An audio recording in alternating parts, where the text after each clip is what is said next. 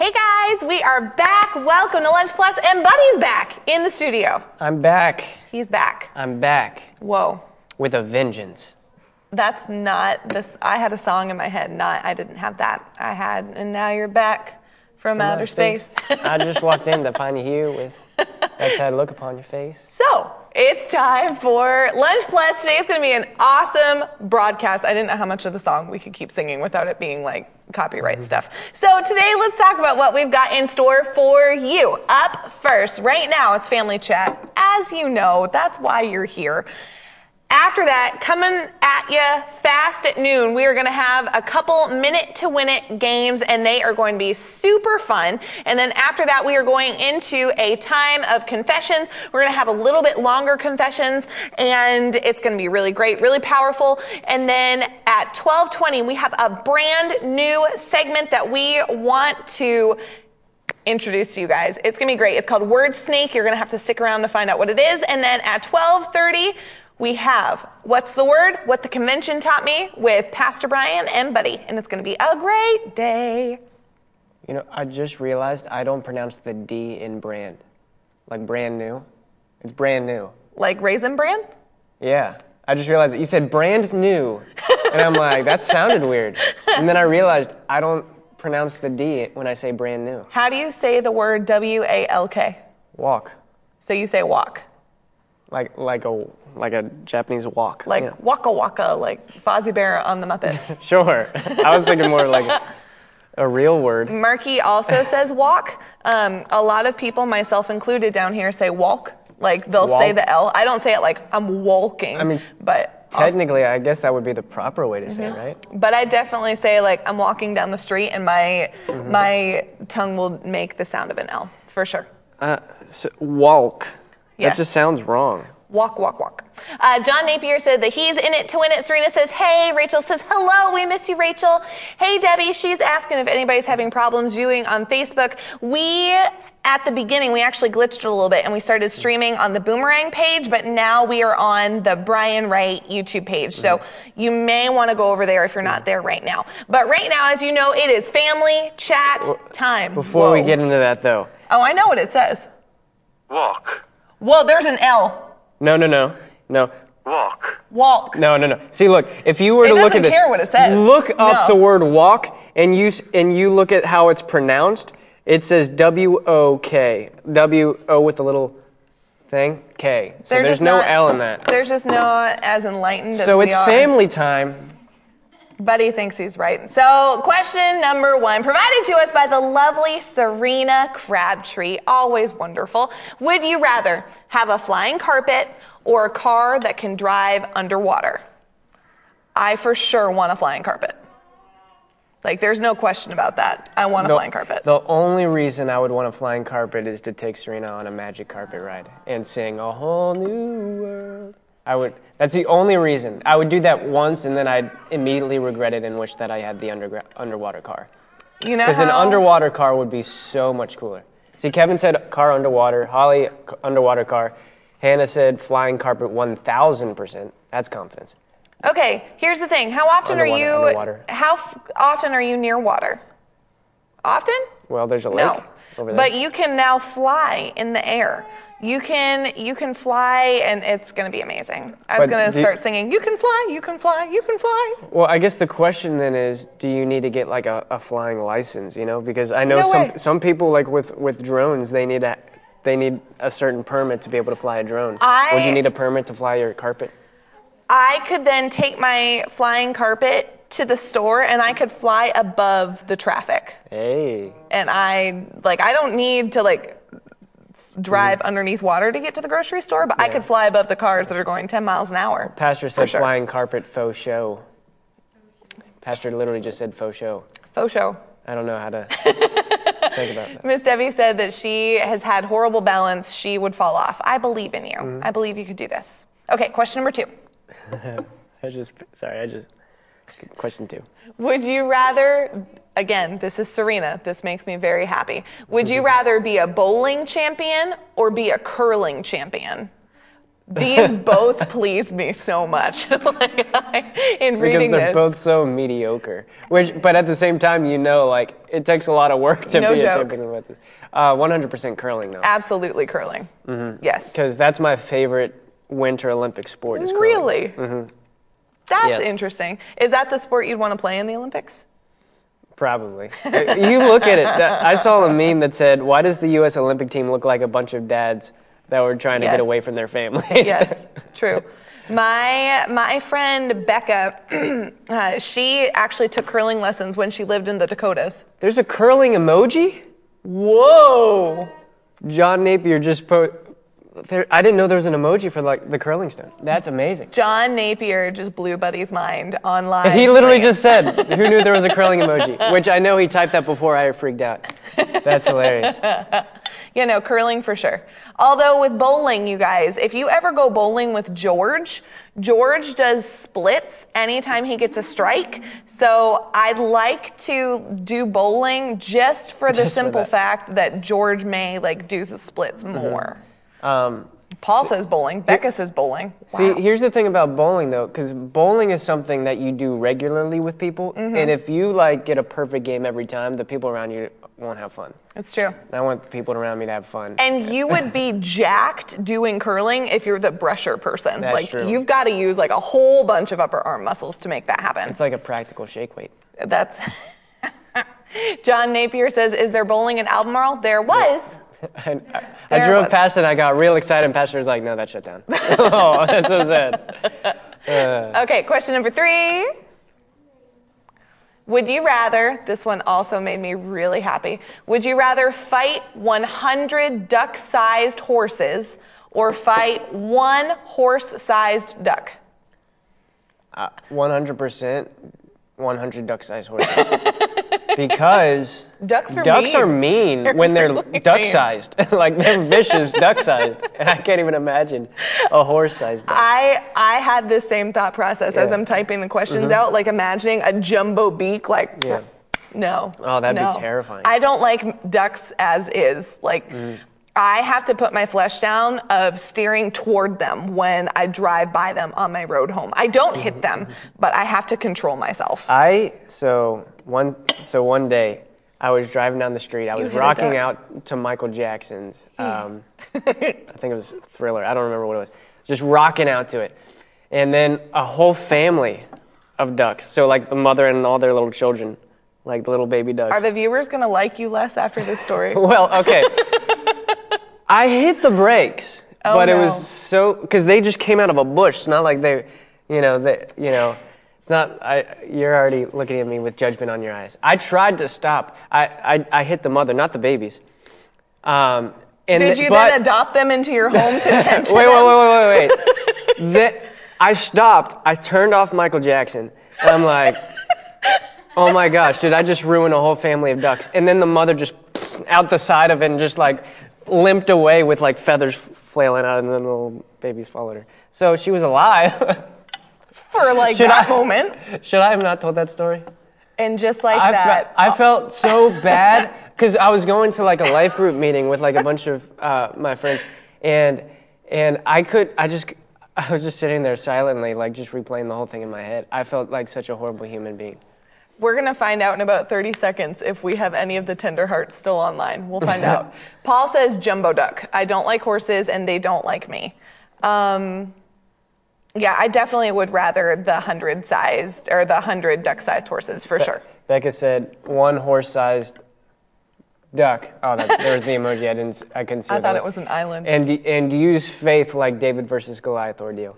There you go. Or you can use faith like the David versus the Philistines. John says that he'll take the duck. Okay, well, those are all the questions that we have for right now. Family chat.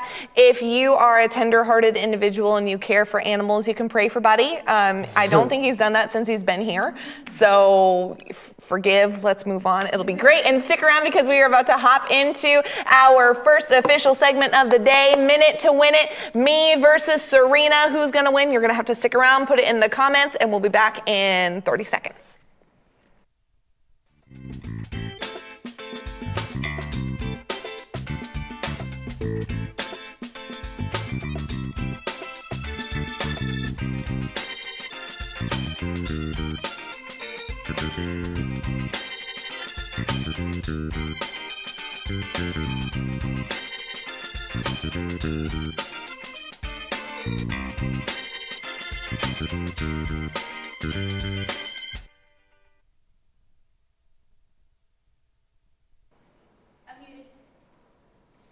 What is up, everybody? Happy Monday. It's Monday, right? Yeah. Happy Monday. I don't know why I need to forgot duck that. to get in the shot. Like, hey guys, we're here. We may want to zoom out a little. But happy Monday, guys. We have a great broadcast for you. On today's broadcast, we're starting off with Minute to Win It.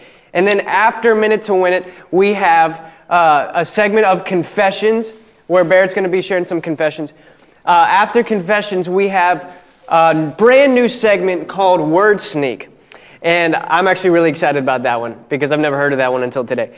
You guys are going to love it. And then after Word Sneak, we're going to talk about what the convention has taught me. It's going to be me and Pastor talking to you guys today. It's going to be awesome. But we're going to start off with Minute to Win It. I'm excited. It's going to be the best. All right. Welcome to Minute to Win It. This is a show where every second counts. I'm actually really excited about this one because my wife is here. Hello. I'm also excited that you're here. Hey, thanks. But, it's different. It's fine. But so we're going to have a really good session today because we have some LaCroix here. Today's segment, let's just say, is brought to you by LaCroix. LaCroix transported alongside some berries. It's just Berries and cream. berries and cream. See, It's just next to each other. literally, like I feel like this is just sparkling water that they transport next to fruits and Yes. whatever flavor because these things. I've actually, you know what? I've never had a LaCroix. What? I've always heard people make fun of it and like how it has such little flavor. Like I've seen all the memes, but I've never actually had one before. I only recently learned how to pronounce it correctly. How were you saying it?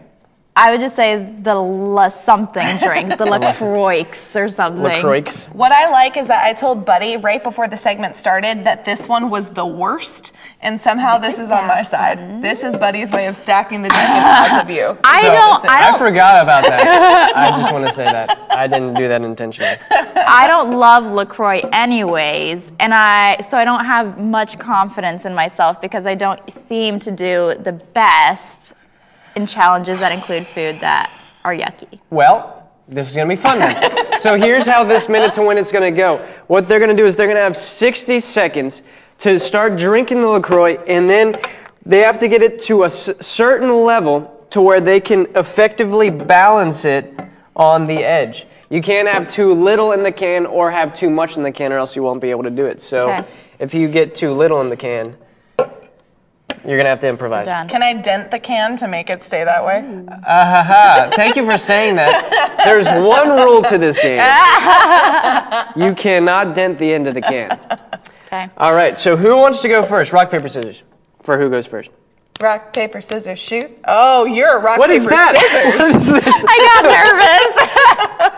nervous. I got no. It's the ultimate winning move, It's the you ultimate guys. method. That's Okay, like ready. the person that Rock, pulls out the paper, gun. scissors, shoot. All right. You go first. Oh, okay. All right. Ready? All right, you have 60 seconds. Okay. You understand the rules of the game. I understand.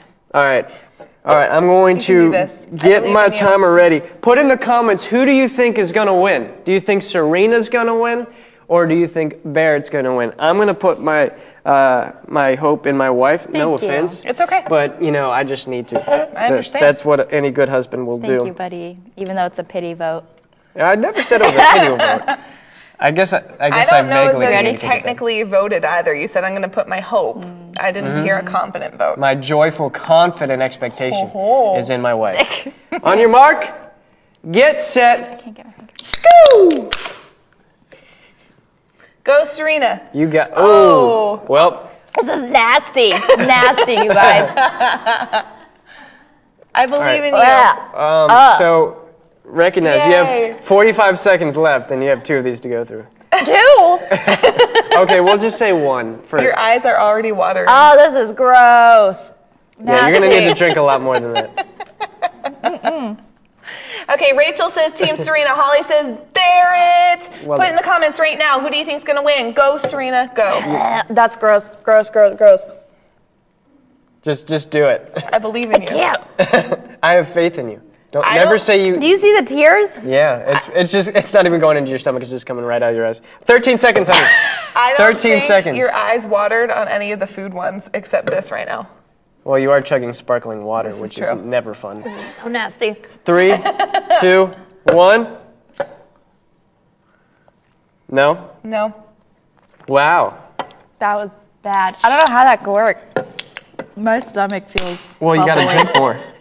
My stomach feels very bubbly. Like that. Get out. That's how it works. You're fired. Okay, so she did drink enough, but are you disappointed in yourself? I'm proud of you. Thank I'm you. pleased with you. I'm pleased with you. All right, Barrett, do you think you can beat Serena? I do. Pastor Nicole says, are they at least cold? They're No. much better cold. They are not cold. They are warm. You have to use the mango one. No, why? I'm just kidding. Why? Well, you have to use this one because Serena opened it. I opened that. I right? know, but she didn't open it until I said Oh, go. okay. So, Okay. I don't know, just to give you more of a chance. I Sure. appreciate Your it. face is Would so you like great. me? I can use the mango one. No. That's fine. Go for it. Go for it. I have faith Okay. in you. All right. Do you think Barrett can do this? Paul Bojanic said poke a hole in the can. I don't- Absolutely. That's probably Smart. from his pre-Christ days. All right. looks so On your mark, get set, go. All right. How's it going? Wow, she's chugging it. How? Okay. Wow, you made that look easy. How? I don't. Maybe know you how just to had a make really it bad balance. flavor. Okay, so apparently passion fruit and mango are not very good ones to choose. Passion fruit's a good one. Pastor Nicole said, now who is going to have the biggest post-game carbonation? I feel like it's gonna burp? be me. It's all right here. It is all right here. All right, so, hold on. oh! Hey, okay. Hey! You got that in 40 seconds. That's actually really terrifying because it's still rolling. Well done. done. 40 Thank you. seconds. You did Wow. it. You Thank did you. it. All right, Barrett. Well done. I really need to burp, but Hallelujah. I'm on mic, so I'm not doing it. It's a really fun experiment right now. I feel like Rachel. Like Rachel can burp the alphabet, and I'm choosing to not do that. Becca Beard says, "Here come the burps." Amen. Here True. comes the burps. Do do do do. Here comes the burps. Do, I do, say, Gesundheit. Dun, dun, dun, But that's dun, when dun, you dun, sneeze. dun, dun, dun, That's when you dun, sneeze. It didn't dun. work. What do you say when someone burps? I know you say bless you when you I sneeze. say, "Stop Oh, it." excuse you. Stop it. Stop it. I can feel it. All right, can I try? Yes, Just absolutely. we'll do it this way. All right. Absolutely. I'm going with the mango too. I'm so sorry. The mango. I'm doing the mango because I'm a man. Ready? No, Set. I already opened it. Go. I'll It's wait. okay. I'll wait 1 second. Go. Okay. The mango one's gross. Isn't it nasty? The You mango's can't. like especially yeah. nasty. See? You can't chug that. I believe in you. Just stop tasting. Just get it Okay, down I the understand gullet. your pain. Serena. Thank you. Just Thank get you. it Thank down you. the gullet. You've got this. No. Oh, You can keep going. I'm a man. See, I don't think Yes. they're bad. I've acquired a taste for them. I needed to develop it. It was not within me at first. Stop rolling. Stop rolling. Stop rolling. Stop rolling. I think. His eyes started watering Yep, too, just yep. like yours. Okay, do you think Buddy can beat me? He's on a roll right now.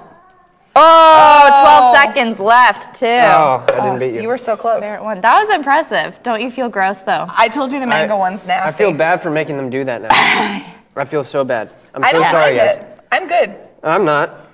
Like, Okay, you should try the berry one now. You could- The one that I didn't drink out of. You could try this to one, see if too. it's any better. Try them all. See, the berry's not bad. No, it's bad. Okay. Thank you guys for joining us for Minute to Win It. I'm holding in all this carbonation in my stomach.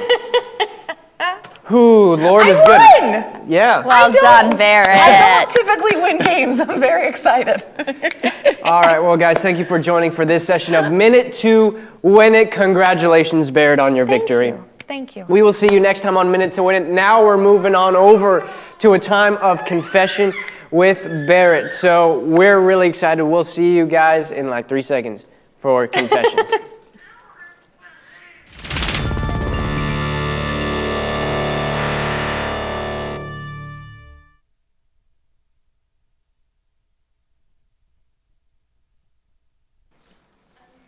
Hello, you guys. So if I like burp at some point in the middle of this, you know why. Because hopefully you just watched the last segment, but in Jesus' name I won't. We're super excited to have you with us today. And ordinarily on Mondays, we've been having good news, but we just felt impressed to take some extra time and to pray. You know, one of the things that Pastor Brian has been talking about here at Boomerang Church is the importance of prayer. We did 2 whole broadcasts on it last week, and how prayer is how things happen here on the earth. You know, nothing happens here on the earth except by prayer.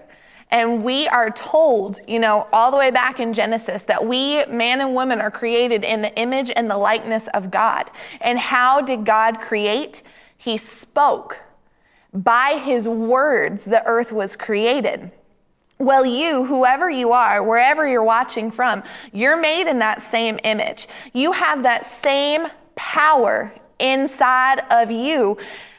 What we say has life-giving power. You know, the power of life and death is in the tongue.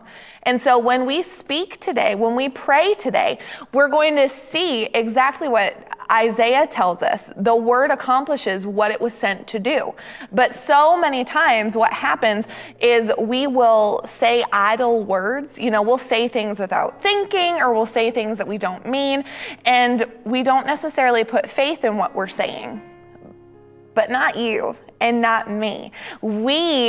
You and I, everybody watching, everybody in this room, we're the people that will see our prayers answered because we believe. And what we believe, we will see come to pass. Our words have life-producing power inside of them. So what do you want to see happen? You know, Pastor has talked a lot about Pastor Tracy, one of his spiritual fathers on the broadcast, and he is starting a 90-day fast coming up starting today, where they're taking time to just pray every single day over the nation, over our country, over this election. We've got an election coming up. We are going to have, like, we're in the middle of a shaking happening in this country. What do you want to see? Do you want to see jobs back? Do you want to see life in abundance happen? Then it's time that you and I, the children of God, put our mouths to work. And let's see the things of God come to pass. We're going to say our daily confession number 1, but then we're just going to pray. We're going to confess what the word says we can have, because if it says it in the word, it's available to us. So today, confession number 1, and let's just say this one together. Join your voice with mine. Confession number 1. We walk in the full manifestation of our inheritance in Christ. We walk in the full manifestation of our inheritance in Christ. That's what you do. That's what I do. And we walk in it. We don't waka in it. So right now, let's just take the next few minutes and let's just pray. Let's confess some things and let's see the Lord move. Father, we praise you. We thank you, God. We thank you, Lord, that your ear is tuned to us. It's tuned to this time. We thank you, Father, that you hear us when we pray. As we seek you, we will find you. And I just declare in the name of Jesus, every person on this broadcast that's praying right now, we seek you and we are finding you today. We are finding you in a brand new way today in Jesus' name. Lord, we thank you. We thank you that what your word says we can have. We thank you, God, that every promise of yours is yes and amen. We thank you, Father, that we can rest in the promises that you've made. We thank you, God. We thank you, Father, that you have declared the end from the beginning. We thank you that you hold the earth in your hands. We thank you, God, that your will is being done here on the earth as it is in heaven. Holy is your name. Blessed are you, God. Your kingdom come. In the name of Jesus, your kingdom come to this earth now. Come to this earth now. Come to the towns that are represented by the viewers watching. Come to Albemarle. Your kingdom come in Stanley County. Your kingdom come in North Carolina. Your kingdom come here on the earth. Your kingdom come, and in the name of Jesus, your will be done. Lord, your will is life and life in abundance. Anything that is stealing, killing, or destroying, it doesn't come from you, which means we don't have to tolerate it. In Jesus' name, we rebuke every bit of the curse in our life. We rebuke sickness. We rebuke disease. We rebuke lies. We rebuke any lying tongue that would speak against what your truth says. Lord, we thank you. We thank you for life. And I just declare in the name of Jesus, for every person watching, life and life in abundance comes to their homes now. It comes to your home now in Jesus' name. You walk in the full manifestation of your inheritance. Father, I ask right now that their eyes be enlightened, and just pray along with me. You know, right now as we're praying in these last 3 minutes of prayer, if you pray in the Holy Spirit, then just pray in the Holy Spirit. Stir that gift up inside of you. And if you don't yet pray in the Holy Spirit, then in English, agree with what's being prayed, because it's the word and it's in unity. In that agreement, that's where the commanded blessing flows. So let's, in unity, for these last 3 minutes, pray with me, and you will see the power of God flow. In Jesus' name, I thank you, God. I thank you that your people, myself included, that our eyes would be enlightened to what is the hope of our calling. I thank you, God, that we see and we perceive what we're seeing. I thank you that we hear from you and we understand what we're hearing. I thank you that our hearts are softened to the things of the word and the things of you, God. I thank you, Lord. In Deuteronomy chapter 28, that is where I am found. We are found. Every viewer that belongs to Christ, we're found in this chapter in the blessings. Lord, for every person watching, may the blessings come upon them and overtake them as we obey the word of the Lord. God, let your people learn how to obey you and walk in full confidence, Lord, and let the blessings overtake them wherever we go, whatever we do. Let the blessings chase after us. Let them come after us, God. Let them overtake us in Jesus' name. Blessed. Say, I am blessed in the city. I am blessed in the field. I am blessed in my country. My children are blessed. My future children are blessed. My grandchildren are blessed. Everything my hand touches, it's blessed. Everything I have, it's blessed. Everything I have, it increases.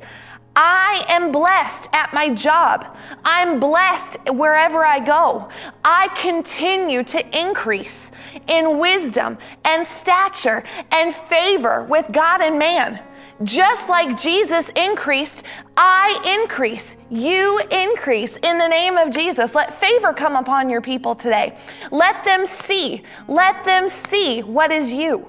Easily, clearly. Lord, let any scales that have been over our eyes, let them fall now in the name of Jesus. And God, let us lift our eyes up higher. You're not found among the common. You're not common. You're holy. Your ways are holy. Your things are holy. Where you are, it's in a holy place. And today, your people come up higher. Your people come up higher today.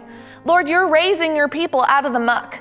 You're raising your people out of mediocrity. You are raising your people higher, God. And as we lift our heads and we think, Lord, in the name of Jesus, I command there to be a guard over people's mouths and people's thoughts. I command thoughts to be taken captive. I command thoughts that are not worthy of praise to just stand out like highlighted thoughts, to then be captured and placed under the submission of Christ. In Jesus' name, as we think thoughts worthy of praise, may we find you. May we see you clearer than we ever have before. Let any bit of cloudiness, let it just dissipate. Let it go. Let it just move out of our minds. I command all minds to be clear. I command all minds to be sound. And I command the peace of God to rule and reign in the lives of those watching this broadcast, those who esteem this broadcast, and those who are just tuning in for the very first time today. Blessed, blessed, blessed. Wherever you go, whatever you do, blessed in Jesus' name. Amen. Well, thank you just so much. You know, it's important. Praying the things of God, believing for God to move. It's who we're created to be.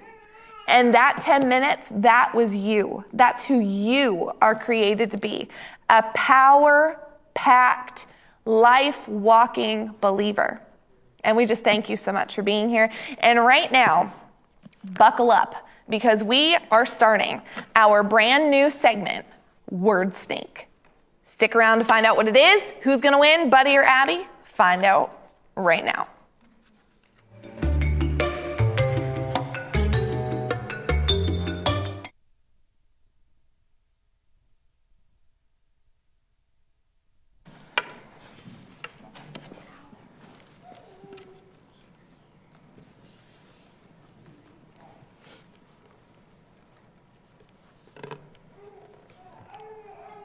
Hey guys, welcome to Word Snake.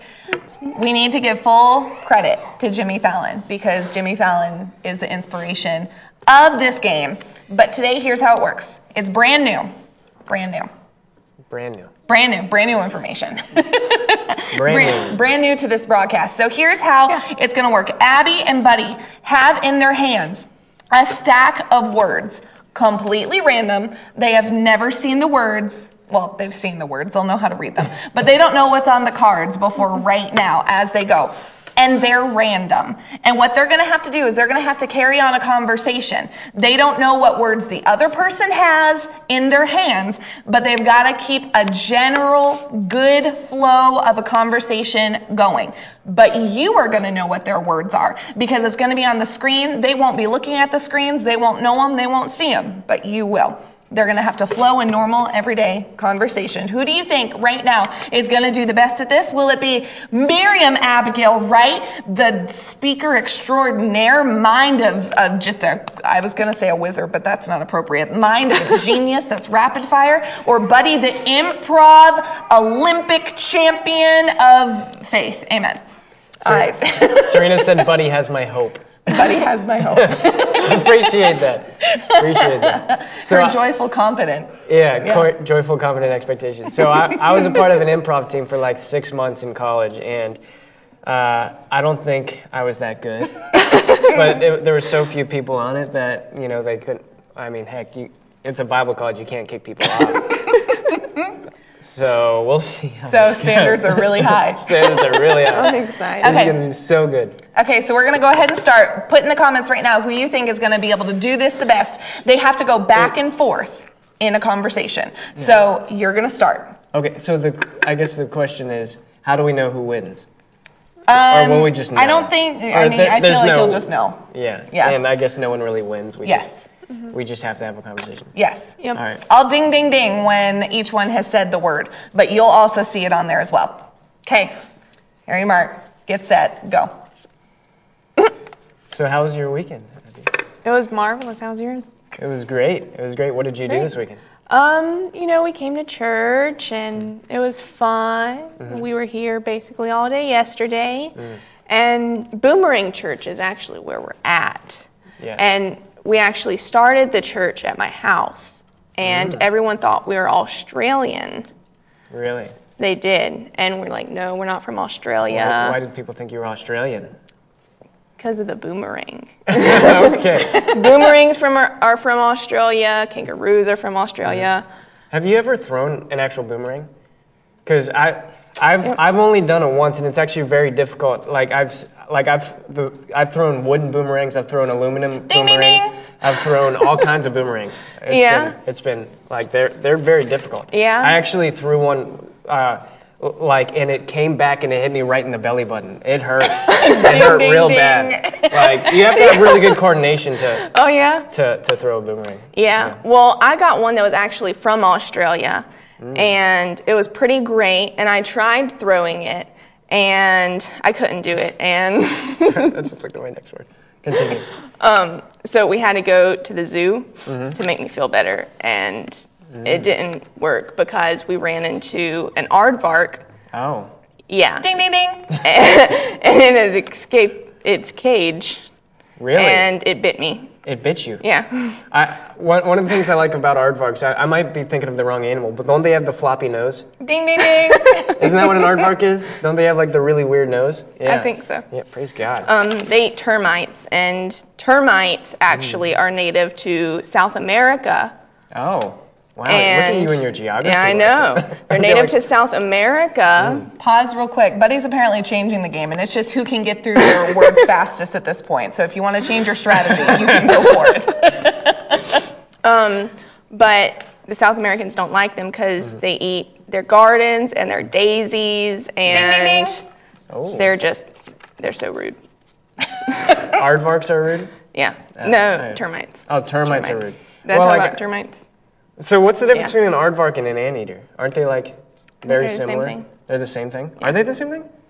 Oh, I'm not bringing you into the conversation. I remember though, over the weekend, our toilet got clogged. Oh. And it was clogged with a big old blubberfish. I will pause for a moment. But it was a super weird experience because I don't know where the heck it came from. But I don't know where that came from. I don't What know do you where. think about that? You know, that makes me lovesick for some blubberfish. What does that even mean? I have no idea. Yeah, you know, this conversation is making me very bamboozled Ding, ding, ding. Bamboozled? because I don't know what that just meant. Well, actually, though, yesterday evening after the Holy Spirit service. Yeah. No, it was yesterday morning. Johnny was walking around handing people ginger snaps. Ding, ding, ding. Yeah. They were actually really good, and that's a true thing. That is I'm not making that up. That actually happened. Buddy just That got was- through all of his words. Oh, I did? Man. I'll have to go through them again. But they were really good, actually. That was my first time ever having ginger snaps. yeah. My first time. Yeah. Well, you know what I think goes best with ginger snaps? What? Rutabaga. Amen. There's nothing like having a good ginger snap with some rutabaga on top of that. Yeah. It's the best. It grew up. Rutabaga grew naturally in my grandparents' backyard. Really? And their old dog Canoe would Ding, ding, eat ding. them. They named their dog Canoe? They actually did. That's a real wait, story. that's Yeah, it's a real thing. Okay, I feel bad for judging that. That's such a good name for a dog. I know. I've never. And Abby just got through all of hers. That was word stink. And because we have a couple extra minutes, Did you say word stink? I thought I said Word word stink. stink, but I could I have. literally heard word stink. Word These are stink. pretty Word cards. stink.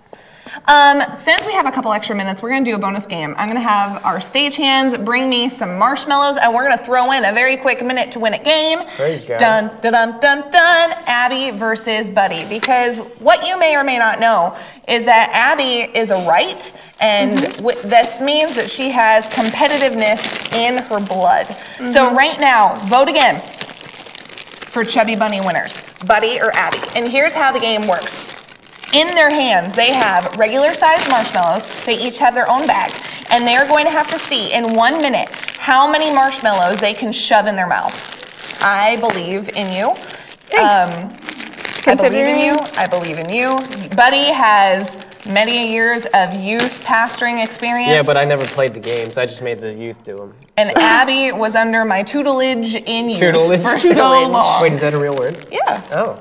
And Okay. study That should have ship. been You one should've of the put words. that on the That should have card. been one of the words. So I believe in both of you. 3, 2, 1, go.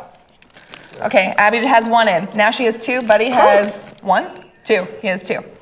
Abby, I don't know how many you have. You're going to have to count because there's a whole lot happening. I'm really impressed with how many you have. Jade says, Abby, you can do this. Holly says, go, Abby. How many do you have? Buddy's cheeks are pretty exciting right now. He has 6 in his mouth. How many do you have? Abby has 5. They have about 20 seconds left. I think you can do this. Can you open your mouth any wider? Does it go any wider?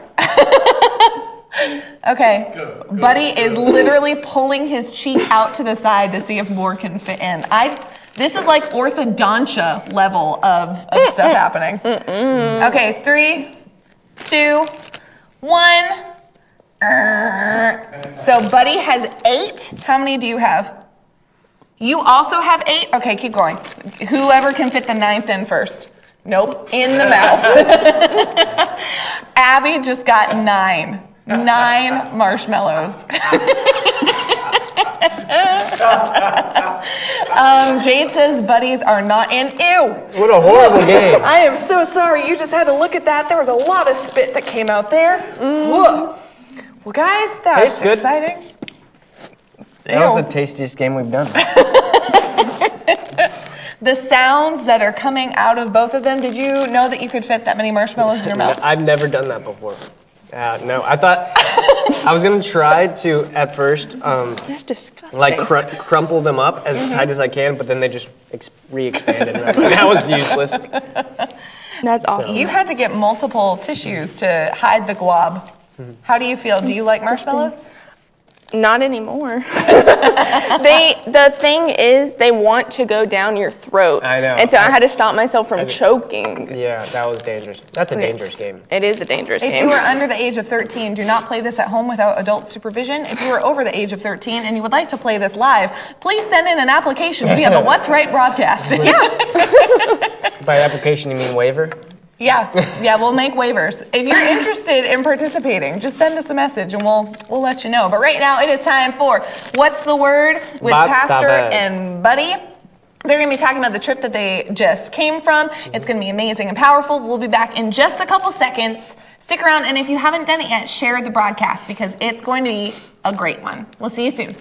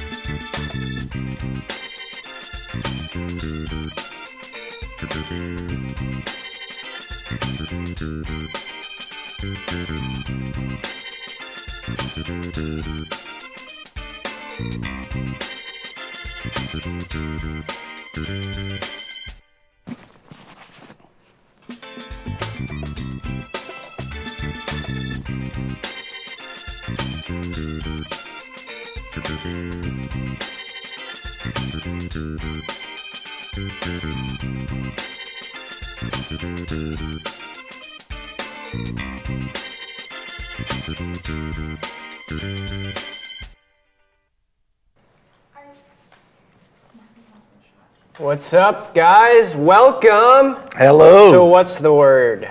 Hello, good to see you.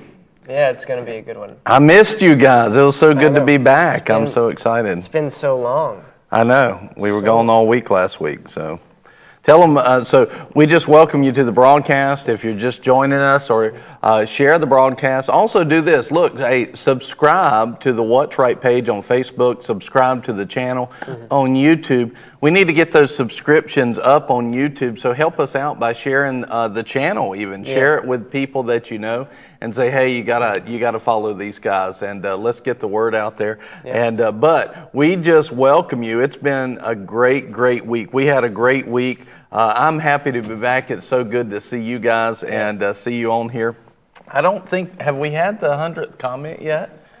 Well, listen, as you comment, put it in the comments now. Who you are, where you're watching from, and because whoever gets the 100th comment actually wins a gift card, and I want to give it. So y'all work together to get those comments in. Whoever gets the 100th comment always wins a gift card. I guarantee you, we're really close. Yeah, we've got to be right at it. So somebody very quickly is going to win that. And so we're talking about what's the word, and today we're going to be talking about what we learned and what we saw at the convention. We were at the Southwest Believers Convention in Fort Worth, Texas, for a week. That's a convention that's put on by Brother Copeland, and then you have Bill Winston, Jerry Savelle, Creflo Dollar, Keith Moore, Jesse Duplantis, and Bill Johnson was there this week too. Yeah. And in the meantime, there's a lot of just fellowship that happens with them. And it was your first time going, and it was a little different because it's been 2020, and there was people wearing masks and different things like that. So it was a little different this year. Definitely, it was about a third of the people because there were restrictions on how many people could be there. But it definitely was an awesome week. And how did you enjoy it? I loved it, honestly. Like, I've heard many of those guys speak before. But funny enough, my favorite speakers were the only two that I've never heard speak before. It was Bill Johnson and Keith Moore. Keith Moore, And Keith Moore was just preaching the same message the whole week, just talking about only God, and that really it's powerful. It was powerful. And then Bill Johnson was kind of talking in a similar way, just how Jesus was led. Everything that he did was led by the Spirit, was led by the Father, and how even Jesus had that only God mentality. Yes. But I love those guys. That there was so much information. People think that it's vacation when you go to those things. It's not in the slightest, because you got 5 services a day. Yeah. You got 2 back-to-back in the 5 morning. preachers a day. Yeah. 2 back-to-back hour and a half each. And then in the morning, 2 back-to-back hour and a half services each in the afternoon, and then 1 in the evening. Yeah. Which is 2 or 3 hours every day. And so by Thursday afternoon, I could tell my brain was it was at its max capacity. Yeah. It was so much stuff, to process through. Yeah. But it was all good. I loved it. I'm glad I was able to go. I think the first time we went, now today we've really, here at Boomerang, we've established an environment of growth and putting our flesh down and stretching ourselves. But we didn't necessarily have that established when I went the first time in 2009. And so I remember getting Wednesday afternoon, that's when it happened to me. I was like, whew, that's about all I can take, And now it's easier for me now. But and that's part of Brother Copeland's vision for that was this. Was that he had gone to a school to learn a new language, and it was an immersion school. And so what they would do is just take you and drop you into 100% of the language. You could not speak English anymore. You were immersed in it, and it kind of forces it into you. And so the Lord gave them the idea, well, what if we immerse people in the Word? And so that's how the whole concept came about for the Believers Convention. And literally, you are immersed in the Word. And the first day, I've noticed, physically and psychologically, it adds to your absorption of the Word and of faith. And you said Keith Moore, he's the one who taught Nicole and I faith just by tapes and CDs. We listened to him over and over again. But so the first day at the convention, I find. And this is interesting because I think a lot of people don't have a priority for this, but I've found that the Lord is really, He's really given me a priority for it, is that we need to have the Word put into us and not just go to a onesie twosie meeting. We need extended periods because something happens when you go consecutive days. And what you said, Keith Moore was expounding on that all throughout the week. Something happens, our revelation opens up when you have multiple messages about the same thing. Even if the same message was preached 3 or 4 days in a row, it turns from head knowledge into heart knowledge. It helps us get into that process. And so with the convention, one of the things that I've found is that on day one, everybody's kind of getting settled from their travel. Yeah. They're forgetting the things back at home for kind of putting those on the back burner. Day two, they really start getting into it. But here's what also happens day two. Honestly, your bottom is tired, from sitting, and you feel like you got to stretch. Your body physically is a little bit tired. And by day three, you've gone to all of these meetings. You might not have gotten as much sleep. And really what happens is your flesh gets out of the way. Yeah. It seems like it would maybe get louder, but it just gets to the place where you have to put your flesh down, so it kind of makes you do that. Yeah. And that helps you receive the Word more.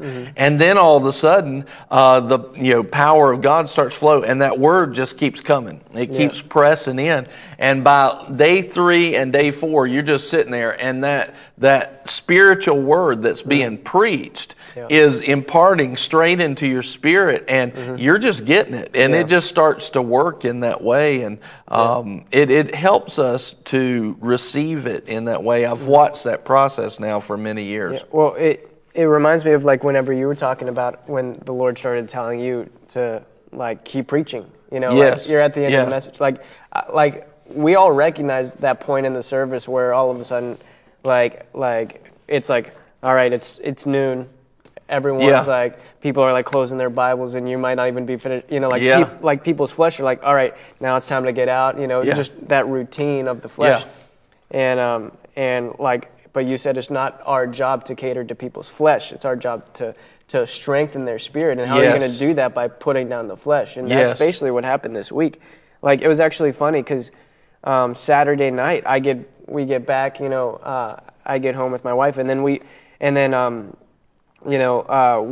started playing one of the messages that I missed when I went to the evangelism training. I'm sitting there and I'm listening to this message, and I'm like, I spent all week nonstop listening to the message, but yet for some reason something in me wants to keep wants more, Yeah. And like Serena fell asleep, and I'm just there like soaking it in, and I'm just like, what's happening, right? You get to that point where like your spirit kind of gets that second wind, where it just craves more of that. We're like sponges, what we saturate ourselves in, we soak it up, and that's kind of what happened, When we saturated ourselves in the Word, we just our spirit began to soak it up, and now we're at a point where like if we get pressed, that's going to be what comes out. Yes, yeah.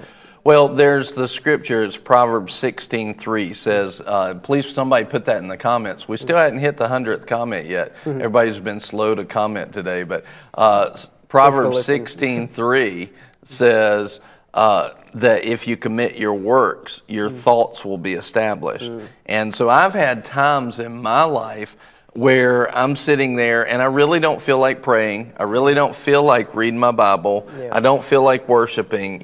Why? Because my flesh doesn't want to do it. My flesh does not want to do these things. And yet, if I'll go ahead and do those things, then all of a sudden I'll be in a position for God to move, and my thoughts will start to get established. So, whereas you're listening to these messages and you start to do the right thing, all of a sudden what will happen is you'll start to want to do that more. And so if we would practice that, we would see that happen on a regular basis. But a lot of times we just want to keep telling our flesh, yes, instead of telling it no. And so we end up, having those bad habits. I love that story. I think that's awesome. So. Well, I was just thinking, that's why it's so important for us to actually be at these places. Yes. Yes. I agree. Obviously there's the corporate anointing, but when you're not there and you're just watching it online, you can just get distracted. You can basically be doing all these other things, and you're like half of your mentality is focused on the Word, but half of your mind is focused on doing the dishes. So you're doing all these different things, and you're not able to just sit down and soak it in as much as when you're actually there in the service. Just soaking it in. And so that's there's a whole aspect of that corporate anointing where you're able to soak in so much more. Also, which is why over just these last few months, it's important for us to assemble and to be here, at the church, so that we can really, fully engage in what's going on so that we're not just distracted by, our dog or all these other things that are going on around us. It is important as we step through and we apply the right actions in our lives, our thought process will start to clean up. But there is something about being there. Not too long ago, I was talking to some pastors, and they were kind of questioning me about why have things progressed for you? How have you gotten to meet some of these people and different things that I've been very honored to be a part of and meet in my life? And, I said, one of the things is, and I never thought that I would do this, but I remember the first year that we started the church, I was telling you a little bit about it. In 2009, I didn't even know, I knew of Brother Copeland, but I didn't know of his ministry. I don't even know that I'd ever heard one of his messages. I knew he was a man of faith. I knew that he probably moved in integrity. I'd also heard the negative reports and things like that.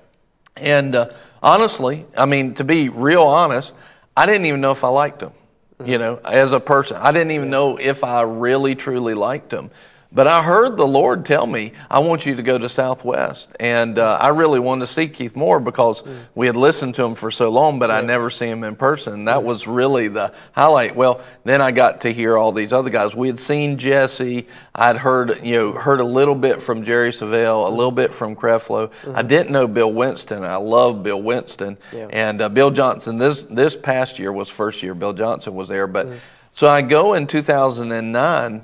And what I realized right away, I can still tell you the message that Brother Copeland was preaching. He was preaching on covetousness.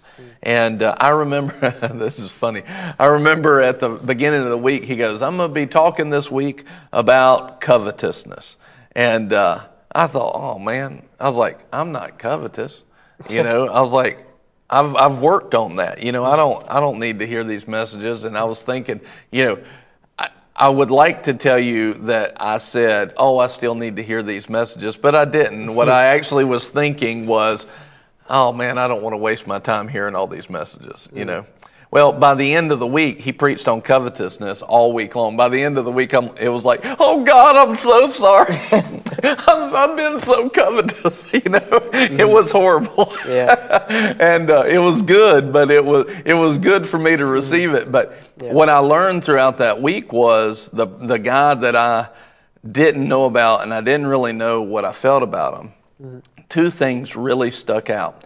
He made a statement. I'd actually had a particular scripture that the Lord would highlight to me. Every time I would read over the scripture, the Lord would just highlight it to me. And I would say, I know there's something more to that verse. I don't know what it is, but there's something more in that verse. And so I could just feel it. I'd read the scripture and something on the inside of me would just jump, And it was in Peter, where it's talking about the living stones. And that week, Brother Copeland was talking about something else, but he just started talking about an area, kind of went on one of those side roads that, a lot of times people don't understand why you're doing that and preaching, why you would do. But a lot of times what happens is there's somebody that has something that you need to touch on, that the Holy Spirit wants you to unwrap something, and it's kind of like a extra little package there in the message. And so you think that that's a preacher just not being disciplined, but that's not what it is at all. If they're being led, that's actually the Holy Ghost going straight to an issue, and he's helping somebody directly or helping the whole group directly, just giving them an extra little point there. And so he went on one of those little side roads, and he started talking about something, and I could tell because I'd kind of studied on that scripture, I could tell this is a man that has spent a lot of time in the Word, and he's probably forgotten more than I've ever known. And he has dissected the Word. And you could tell it. I could tell by what he was saying. And you could just hear that coming through.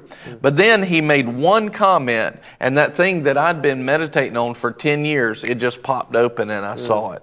And I went, praise God. So one, I saw a man that was in love with God and in love with the Word of God, and very studied. He not not stupid on Scripture as some people would have you think. Yeah. Here's the other thing I saw. In running an organization and establishing culture, one of the things that can be difficult to do is to get that culture from you into the next level of people, because you want that culture to be at every level of the organization, of every level of ministry. Yeah. And I was able to watch, because what they have at the convention is they have, of course, it's all fallen under Brother Copeland, then you have other ministers, and then you have their staff, and then you have volunteers that aren't even a part of the church, his church. They're not a part of the ministry. They're not full-time. They're not even part-time. They're just there to help serve for that. And what I observed was a level of love in not the people that were even just staff, all the way down at the lowest level of volunteers. And I realized you can't get love at that level unless it is really saturated at the top. Yeah. And I recognized really quickly that this was a ministry of love. And do they always do everything right? I would say assuredly not. What ministry has since Jesus? What ministry has done everything right? I don't know of one. But do they always seek to do it right and do things in excellence? Yes, I've watched them time and time again be a ministry of excellence. And so I was and then the Lord said, go the next year, and then go the next year. And I'll tell you what's interesting. By being obedient, you have to understand, you have to get this is, I wasn't even sure that I liked the man. And so for me to go, I had to put down my flesh and humble myself and humble my little religious thoughts. I had to humble myself. Yeah.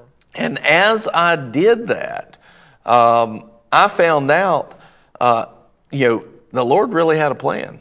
And that was in 2009.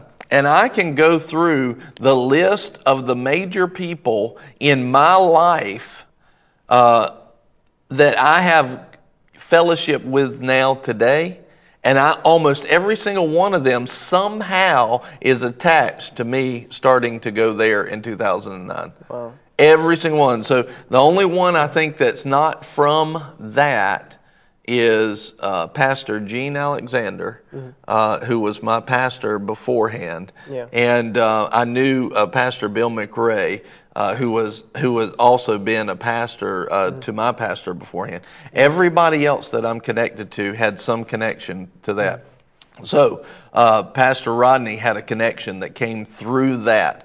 Pastor J.B. Whitfield, Pastor Chris DiCiaccio, he had a connection. Pastor Tracy Harris, meeting Bishop David Oyedepo, meeting Pastor Adeboye. All of those had a connection through that ministry, and even more. I mean, it's amazing. Meeting Pastor Downing, where I went to the Philippines, and that had that connection. Going to Gabon came through the Philippines connection. Wow. So all of that stemmed through KCM and through that ministry. Wow. Yeah. Barrett says there's such a high level of excellence at KCM. There truly is. Rebecca said thank you for that information. Yeah, amen. And Caleb Vinoy, man, I love you. I've been thinking about you. And I saw him put up the scripture earlier. Barrett said, I remember being taken aback by their love when I went. It challenged me to serve in a different way because my eyes were open to the more that was available. And that's exactly it. And Jade said divine appointments. That's right. But see, I had to put down my flesh to do it. And of course, God empowered me to do that. It's all Him. But a lot of times people are not willing to do that. They form an opinion and they get jaded against that. They get biased against it. And they won't go do what God actually wants them to do. Yeah. I mean, it's really important to approach, especially ministries, without bias, because then we put on these goggles and then we only see, especially if God's calling you to be a part of it. Yeah. We only see it through the lenses that we've framed for ourselves. And we have such a small picture of it. Yes. And we can easily misinterpret, things. Because a lot of people, especially with Kenneth Copeland, I'd say primarily with someone like him, they're just waiting for him to say something they disagree with and then label him off. Yeah. And that's been one of the things that's really been that I've been not challenged with, but that God's really been putting in my spirit is just, literally every single preacher will at some point say something you disagree with. You know? Everyone, like you've already said stuff that I've disagreed with, but then in my spirit I'm like, okay, I have to recognize that God sent me, here to glean from you. Yeah. So I can spend all this time trying to process it, or I can just submit to it and then study. Obviously, you study it out. Ask questions. Ask questions because it's supposed to lead you to study this more. Yes. It's not supposed to lead you to just, they're a heretic, I'm going to go some other direction. Yeah. Only pride will do that. Yeah. Because what you're doing is you're saying, I know more than that person, or I know more than, and that's just pride. That's always pride. But humility will always bring you back to here. That's right. And humility always works to bring unity, not division. Yes. And so like when people start labeling, other Christians or judging, essentially, well, they're a heretic, they're going to hell. Like, there was a person outside that had a sign that said, I forget what it said, but on the back it said, "Hell has a special place for you." Wow. What a great way to encourage us into the truth. Like hell has a special place for you. Like, okay, thank you, sir. Like, I wanted to go up to him and say, hey, why do you think I'm going to hell? Where does the Bible say that because I believe, I have faith, I'm going to hell? But it's just like, humility will always bring you back to the Word. If you say something I disagree with, I'm going to strive for unity. I mean, like Paul even wrote, he said, as much as it depends on you, be at peace with all men. But that was Paul, right? But that wasn't the scripture that I was thinking of. There was another scripture where he said, "Let there be no divisions among you." Yeah. And it's he literally says in one translation, it says, "Strive for the unity." Yeah. So, which is interesting. That means you really need to put effort in that. And of course, we were talking last night. Man, what a Holy Spirit meeting we had. That was awesome. What a great day we had yesterday. It was a great day. People healed, multiple people healed yesterday. Yeah.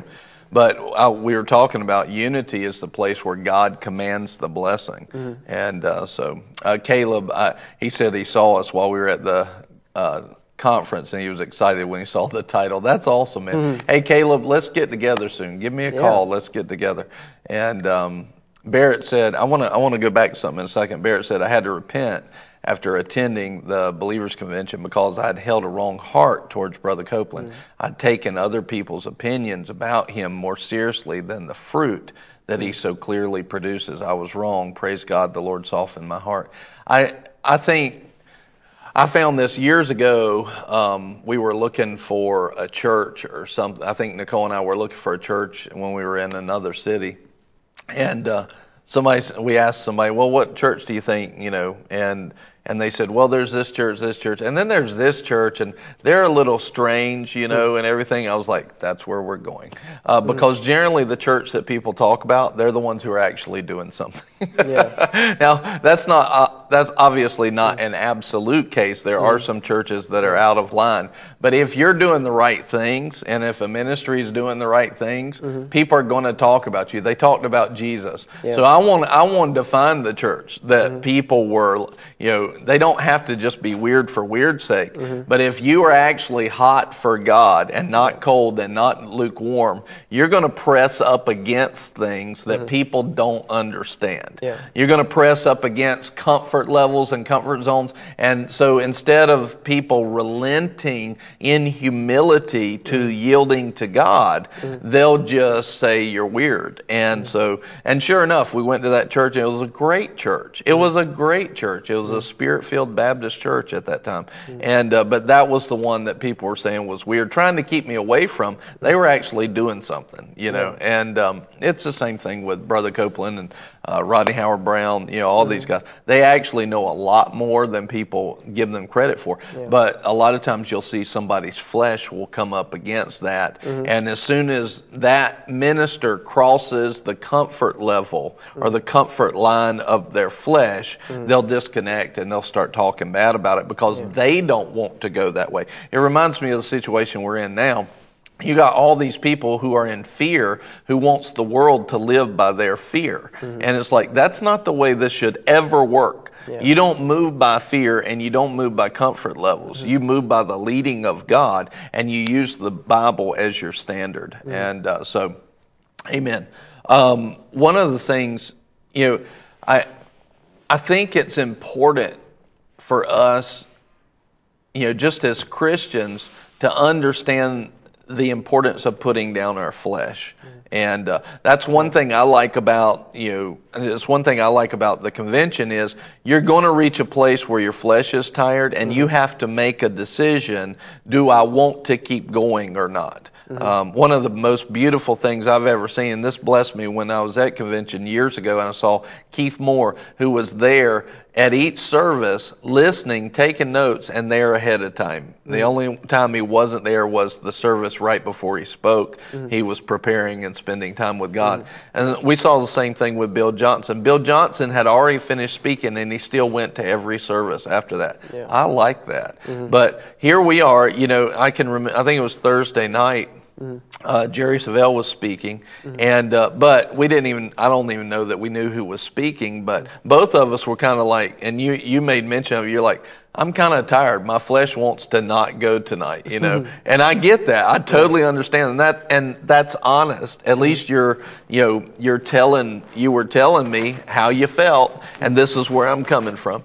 And I felt the same way. I just don't think I told you at the moment, but I think I told everybody yesterday. I was secretly hoping it would be like, let's just stay. But at the same time, I'm like, I know he's not going to. No, that's not going to happen. But, but I was tired. But that's one of those things where you learn to press through. Well, one of my, sidestep here, one of my favorite stories is in Acts 16, where Paul and Silas are in prison, and they start praising God. And they praise God at midnight after they had been beaten, and then all of a sudden there's an earthquake and the chains fall off. And when the chains fall off, they don't just fall off of Paul and Silas, but everybody in the prison, their bonds fell off. That's a corporate anointing. You have to understand that the chains didn't fall off of people in another prison. They were in the prison where Paul and Silas were, that were in a close proximity of the anointing. There is a closeness to the anointing, and there's a physical presence of the anointing as well. And so you can watch stuff online, and definitely, the anointing can flow even into this broadcast. I think some people may even be feeling it. If you're feeling the anointing flowing, and you're receiving from that knowledge that we're talking about right now, put some hands up in the comments. But it's one of those things where, yes, the anointing can flow, but there's something different when you're there. There is something different. It's stronger.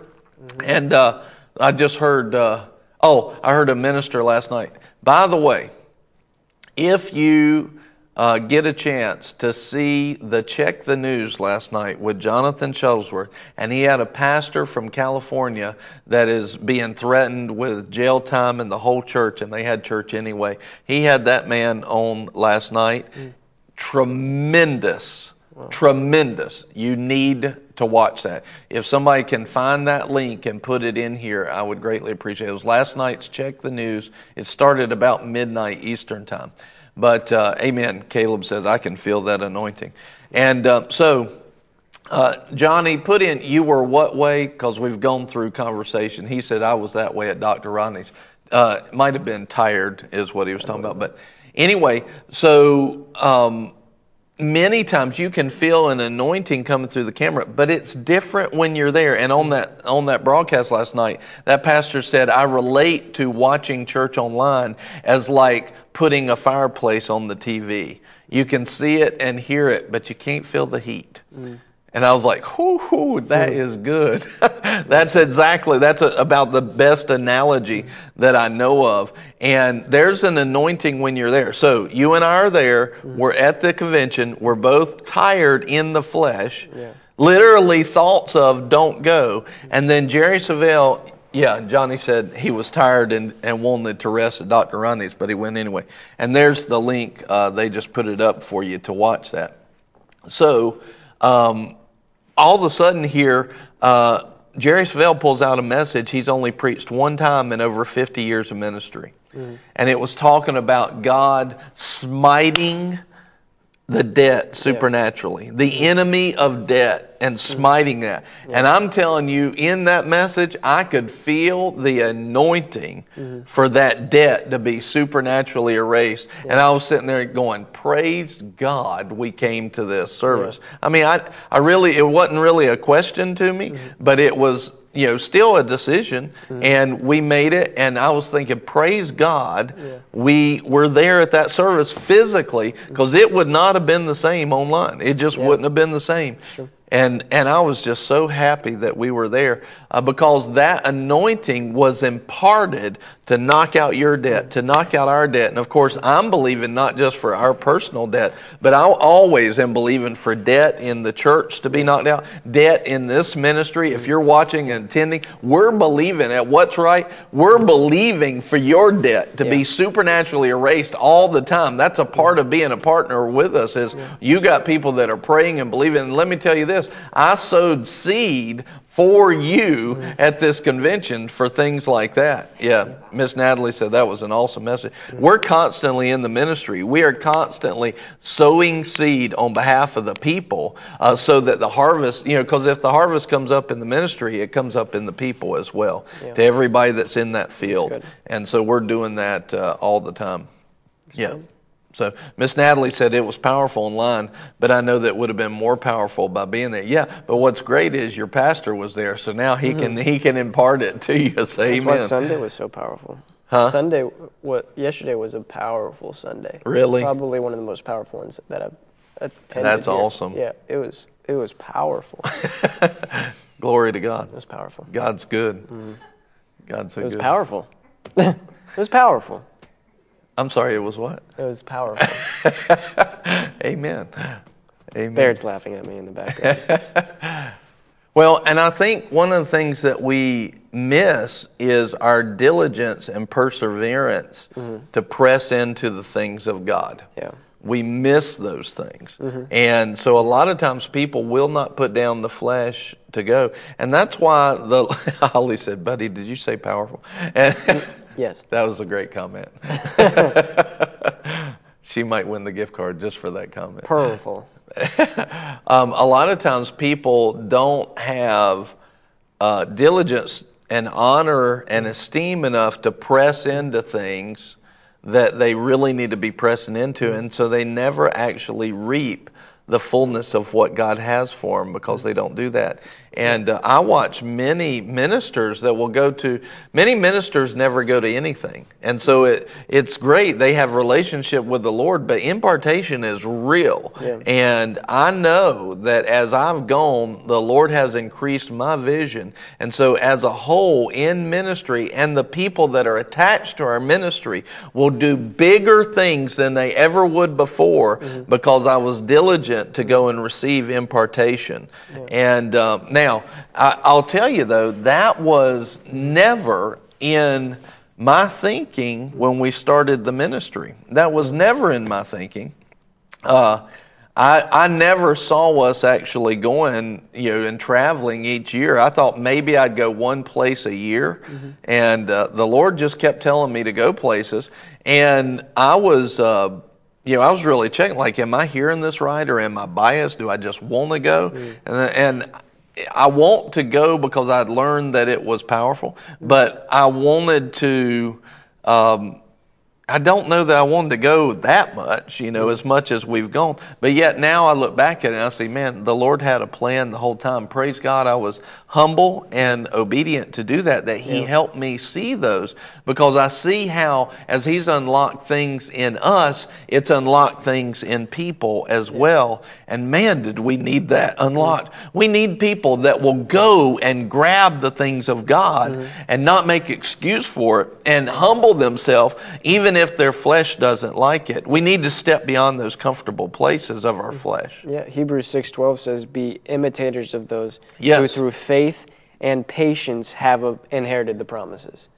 It's faith and patience Yes. that draws us to inherit the promises, but we have to also find the people that have inherited the promises. Yes. We need to be, this is something you share all the time, we need to be searching for people, searching for places. Like, if you're not a Yes. part of our church, be searching for places where the pastor is walking in the promises. He's walking Yes. in supernatural manifestation. Healing's happening. People are getting saved. Yes. The works of God, heaven's coming down, Yes. on earth as it is in heaven. Yes. You're seeing the blessings and the benefits of, bless the Lord, O my soul, forget not all his benefits, who forgives all your iniquity and heals all your diseases, Yes. who redeems your life from the pit. People need to be finding redemption Yes. in life and hope, and so that's what we were doing, is we were putting ourselves in a position. Serena said this before, put yourself in positions where you're the dumbest person in the room. Yes. Like, put Yeah. yourself in positions where the people around you are at a level that it forces you to rise up. Yeah. A lot of times we like to surround ourselves with people who are lower than us so that we can feel better about ourselves. But we need to put ourselves in positions where, man, I'm hearing these stories that these guys are talking about. you know, and they're like 20 million levels higher than I am. So but it puts something in your spirit that you have a desire and a passion to go to the next level. It gives you vision. It gives you vision. Yeah. Yeah. Yeah. Yeah, it enhances your vision. In Genesis, where he talks to Abraham and he says, stretch, it goes, as far as you can see, it's yours. Yeah. And then he says, walk the land so you can see it. In other words, stretch your eyes out with faith to see. But then he gives them a command. Once he started doing that and he was obedient to that, he gives them the command so that he can actually see more. And he says, walk around the land. In other words, get around the areas so that you can see further, see in detail. And by getting around people like that, it causes you to think bigger. And that's one thing about KCM that I would say is it really challenges me to think bigger. And even other ministries that are around and them, Bishop Oyedepos and Pastor Adeboye's over in Nigeria, you talk about thinking big. When I went to Pastor Adeboye's, I had a hard time mentally processing the size of their ministry. Praise God. It stretches me. Yeah. It stretches me. And if it stretches me, then it'll stretch others. And that means we will reach higher than we've ever reached before as a people and the people that are attached to the ministry. And it's good to hear their stories from the beginning too, because again, it's faith and patience. They didn't just a lot of the people that see them where they're at now think that they just arrived there. Yes. They don't recognize all the sacrifices that took place for them to get to where they're at today. To where they're at a point where one of the things that they announced is that over $1 million they gave to disaster relief in 2019. Yeah. And 10% of it they sow that into different ministries and into the poor and stuff like that. Yeah. They're at a place where they can give so much, but that's not where they started. And so hearing their stories of when they were I think it was Keith Moore that was telling a story where he was at a gas station, he had $0. Was that him? Or was that Jesse Jerry? Duplantis? Oh, that was Jesse. It's one of them. It's happened to a lot of ministers, actually. Where they're at a gas station and they have no money whatsoever. Yeah. Wait, don't you have a story just like that too? I have a story similar. Being able to see, hey, they did, despise not the day of small beginnings. So it gives you a hope. I'm only 27, and I'm just beginning this, but there's still so much higher that I have that God can take me if I'm willing to be followers of those who through faith and patience have inherited the promises. So it puts a patience in me and a humility in me to recognize, man, I'm I thought I was here, I'm down here, that's the thing about putting yourself in those situations is around other people you locate yourself better. Yeah, it helps you locate yourself. So 1 Corinthians 10:12 says, put don't that in think the comments. Yeah, 1 Corinthians 10:12. Don't think too highly of yourself lest you fall. And that's when he says there's no temptation that is common to man. Yeah. So don't think so highly of yourself.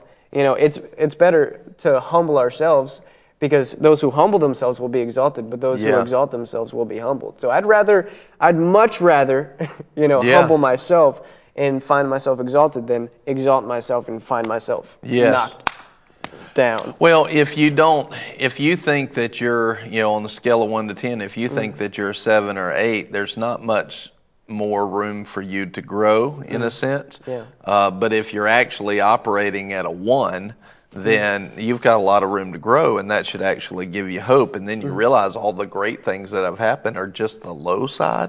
What else more is there? And so I love that thought.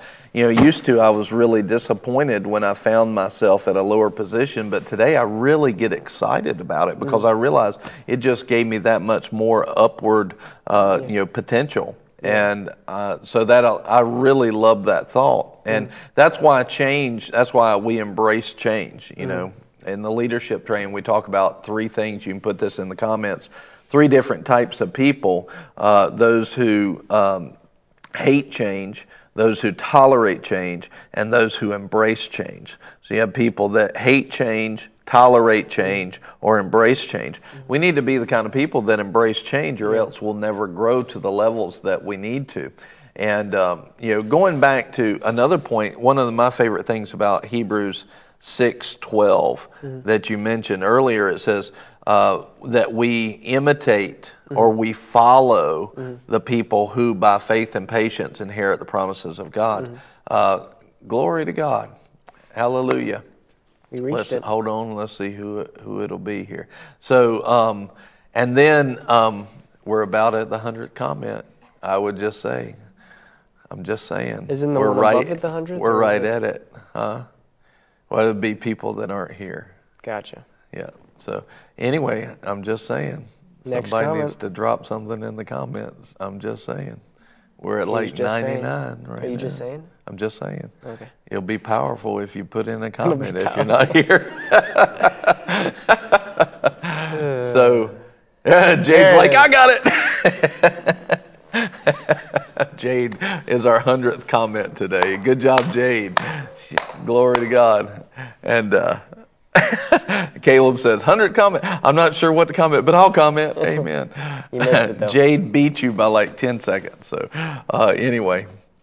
So in Hebrews 6:12,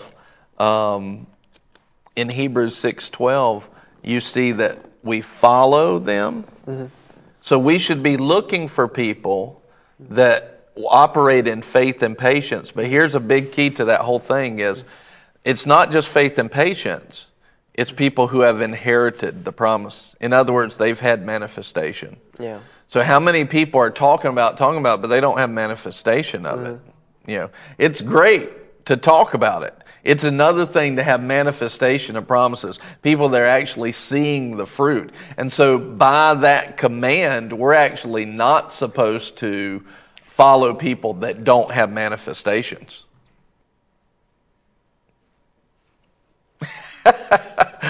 Yeah, I have nothing to say. But isn't that true? Yeah. Can you see that? Yeah. And see that's not even talked about very much. But we're not supposed to follow people that don't have manifestation of fruit. If they're not seeing souls saved, disciples made, healing power, miracles, the power of God, supernatural power of God, supernatural revelation, and fruit of the Spirit, these are all fruit, then we're not supposed to follow them.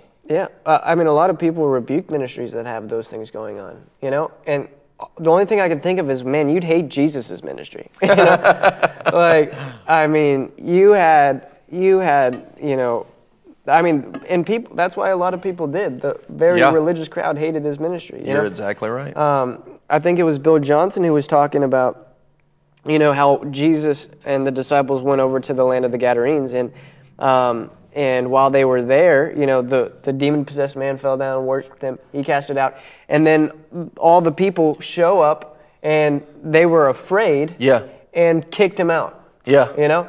And one of the things that he said when he was referring that is he said, the people who haven't seen the The people who have spent so long not seeing, the manifestations of God, when they see it, they think it's the devil and they reject it. Yes. He said it in a significantly better way than I just did.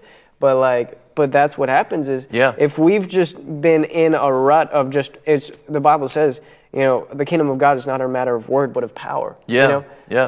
If we've just been around a lot of word, and no power, when the power actually comes, we'll reject it. Yeah, because we're not used to it. It crosses our line of comfort. And it goes beyond our understanding. Yeah, and I said that yesterday, when the joy of the Lord actually shows up and manifests, so many people are not used to it that they think it's not God. They think it's demonic, and they don't realize. Same thing with the power of the Holy Ghost. And, I have I want to ask you one more question before we finish. I know that we're a little bit longer today, but since we're talking about the convention, I want you to think about this. And before you do, I'm going to give them just a little teaching on something. But one of the things, you had a negative response to the convention because you saw something that bothered you in the people, and you were asking me about that. Do you know what I'm talking about? Just about which one? Well, you might bring up a couple of them, but because we can learn. So just be thinking about that. Right. But Jade asked a really good question, and she says, "Why would you want to follow people? Why would you want to follow people that have no fruit?" And which I love the question, Jade. But I'll also say Jade is a part of our church here at Boomerang. So Jade, you've grown up in a church that believes that fruit is normal. And so for you, it's normal. But in most churches, that's not the case. And so the reason why is exactly that, is comfort and peer pressure. There's always, from the day we started the church, there's been a peer pressure to not operate in those things because of what society would accept. And so if you become one of those churches that's talked about like that, then you're going to, logically, worldly logic, have less people. But if you become more seeker sensitive, you'll have more people. That's just logic. Yeah. But praise God, as we've gone through 2020 and gone into the lockdown, I just told the guys yesterday, put out more chairs because we're growing.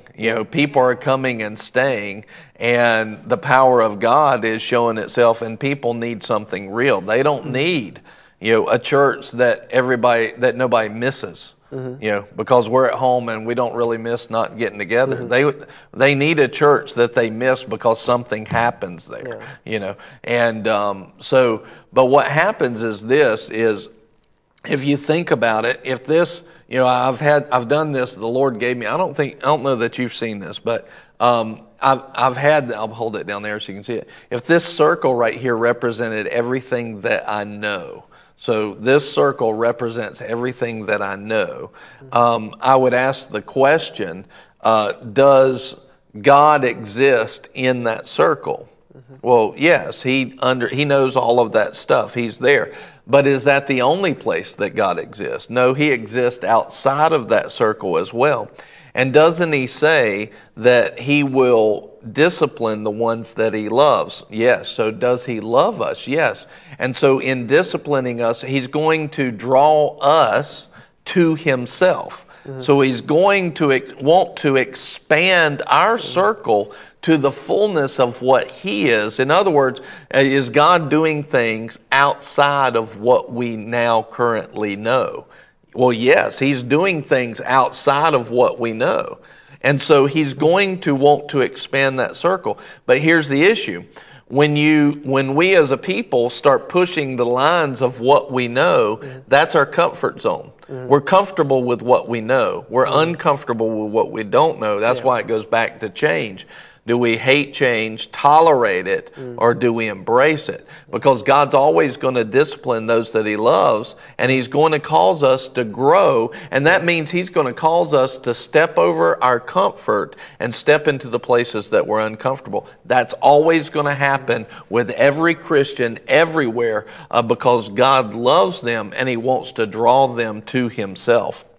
So you're going to constantly see that people, if they don't step beyond those comfort zones, actually it's like they start to shrink and shrivel up.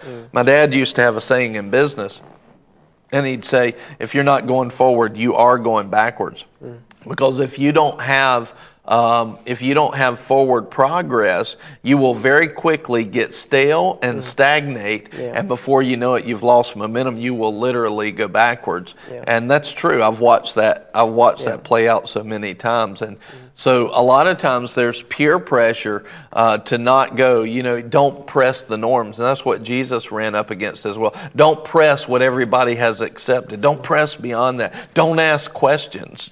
Don't ask all these questions. I'm watching that in social media today. Don't ask questions about all these guys and what these high league people have been doing behind the scenes and traveling on Epstein's jet and all. Don't ask questions about that. Don't ask questions about some of these large organizations and who's funding them. And it's like, come on. Our job is to find out the truth and shine the light on things. And if it can't stand up to the light of the Word of God, it doesn't need to stand. If it can't stand to the light of the Word of God, it doesn't need to stand. So, Jade, she said, joy the first time almost terrified me. I did not want to be that person, and the Holy Spirit told you that, so you stretched me out of my comfort. And now, and Jade, put back in the comments, once you accepted that and you humbled yourself to the truth of God's joy, how has that blessed you now? And I'll read it to everybody. Amen. So you want me to answer the question now? Yeah, let's wait till she responds to that. But can you see how the Lord's always going to pull us beyond our comfort zone? Yeah. And once we realize that, it becomes much easier to step into it. But it's not that our flesh won't stay there. But like Jade, with your quote about joy, if you would have not stretched beyond that, if you would have not stretched beyond that, you would have been a person without the fullness of joy in your life, and you wouldn't have it. And that's how people don't walk in that fruit. So she says, once I accepted it, it breaks bondage, it heals, it makes all things new. That's the truth. That's also, so are you happy, Jade, that you humbled yourself even to something that your flesh didn't want to do? Of course, I know the answer to that. That was a softball. Here you go. Yeah. Well, I've noticed. She said, if I never accepted the joy, I would still be in a fearful bondage. And maybe not even here. Yeah. She said, absolutely. Yeah. Since there's joy all the time. Yeah. And out of her place, out of the place where God has designed for her and her family to be nourished in the fullness of life in this church, to be nourished in it. That fear would have probably driven her out of that. It goes back to like the idea of being like where you're planted. Yeah. Are you going to surrender to the soil where you're planted, or are you just going to rest on top and just be ready to get out and never actually die or grow? Like the seed has to die before it bears fruit. So like you can rest on top of the soil, you'll never grow. Yeah. But you got to submit and plant yourself in that. Yeah. Isn't that a great teaching? It is such a great teaching. There's so many things in that. So many things. Seriously. We were talking about it at dinner with some folks over the week, and it clears things up when you see that. Anytime we talk, I want to talk about that now, but I'm not going to. No. So tell me, what were some things that bothered you? Because as we look at these things, we'll look at these things and then wrap up. But as we look at these things, we can see how we should respond to certain things. So, well, obviously, when you go into an area where you got Kenneth Copeland and Jesse Duplantis and Jerry Savelle and all these guys who preach prosperity, who preach healing, who preach faith, and like I was expecting we would go into a place where like everyone was at high level of faith, and after the very first service, I sat down. I'm like, how many of you, the people, would you say here are actually walking, or even increasing in that level of faith? Yeah. Like, because one of the things that I've learned, that I especially learned here is a lot of people like the idea of faith, and they like the idea of prosperity, the idea of healing, because obviously, you know, we like that idea, and people will follow the idea, but they won't follow the route that brings it about. You know, they'll want to just jump to the top level. Lottery mentality. Yeah, they want to be magic, but not do the work. And they think being in that place will bring them to that position. But it's, again, faith and patience. And, you know, and you see a lot of people just sharing, oh man, I gave so much to that ministry, but nothing ever happened, you know. And like I just got poorer and poorer, or whatever. But you know, that's only one tiny piece is the sowing, you know. And so one of the things that Bill Johnson brought about that really helped me kind of see that a little bit more is he talked about how Jesus never lived in response to the devil, but in reaction to the enemy, but in response to the Father. Yeah. And so, like, a lot of people will sow and sow and sow and sow, or do different things, or, you know, but they're not in response to the Father. They're just reacting to a message rather than responding to what the Holy Spirit in them is doing. Yeah. But like after that first message, I quickly recognized not everyone here is in the right heart and in the right spirit. Right. Even some of the ministers, you know, just trying to promote themselves, you know, like that's not the ones speaking, but the ones around that are there to attend. Yeah. Like I'm your assistant, you know. Yeah. Like I was just there serving you, and like people would come up to me and just start talking about their ministry and hand me their business card and then walk away, and I'm like, what just happened? You know, like just like car salesman almost, you know, like and I'm self promotion. Yeah, and I was like confused. Like I'm like, what just happened to me? You know, like what am I supposed to do with this? You know, but I quickly realized, you know, because but I also, one of the things I loved the most was just following you around and seeing how you responded and how you you know, you weren't handing around business cards, you were buying people coffee, you know, like. You know, and just you were like serving people and blessing people, and that's what you were doing, and you know, and like it just kind of blew my mind how different mentalities. You know, you were just being led. You know, and they were. I guess the thing that shocked me the most was a lot of people, and I noticed this in myself when Bill Johnson was speaking. You know, like, sorry, am I answering your question? No, you're doing great. I want you to keep on. When he was talking, I could feel my soulish parts of me like being stimulated because he had a lot of really good one-liners and stuff. Yeah, he was obviously anointed by the Spirit, but I could easily see if I didn't Let me add to that right there is he did have a lot of one-liners, and that he's the type of person that people could fall into the trap. I'll say this for whoever will and can receive it. He's the kind of person where people could fall into the trap if they're soulishly motivated in their mind, will, or emotions to go after the mental side of his message. It would be very easy because he was carrying a spiritual anointing. But there is a trap there where people try to gain knowledge not through the anointing first, but through knowledge first, by factual trivia and one-liners and things like that. So it's all mental. It's not receiving it in the Spirit. But I will say, the reason why I wanted to say this is, one, there's a trap there. But two, not that what he did was wrong at all. That's why I wanted to say is he was highly anointed. As soon as he started speaking, I went, whoo, there's the anointing of God right there. It was very spiritual message and right on target, I thought. And but because of his presentation, it is very good words and presentation. He's skilled. He has done what the Bible has told him to do, become a skilled communicator, continue to grow in your ability to communicate so that you're helping not just the spiritual people that can receive at whatever level, but you're helping people that are just beginning as well. He was very skilled. So some people will chase the skill, but not the anointing.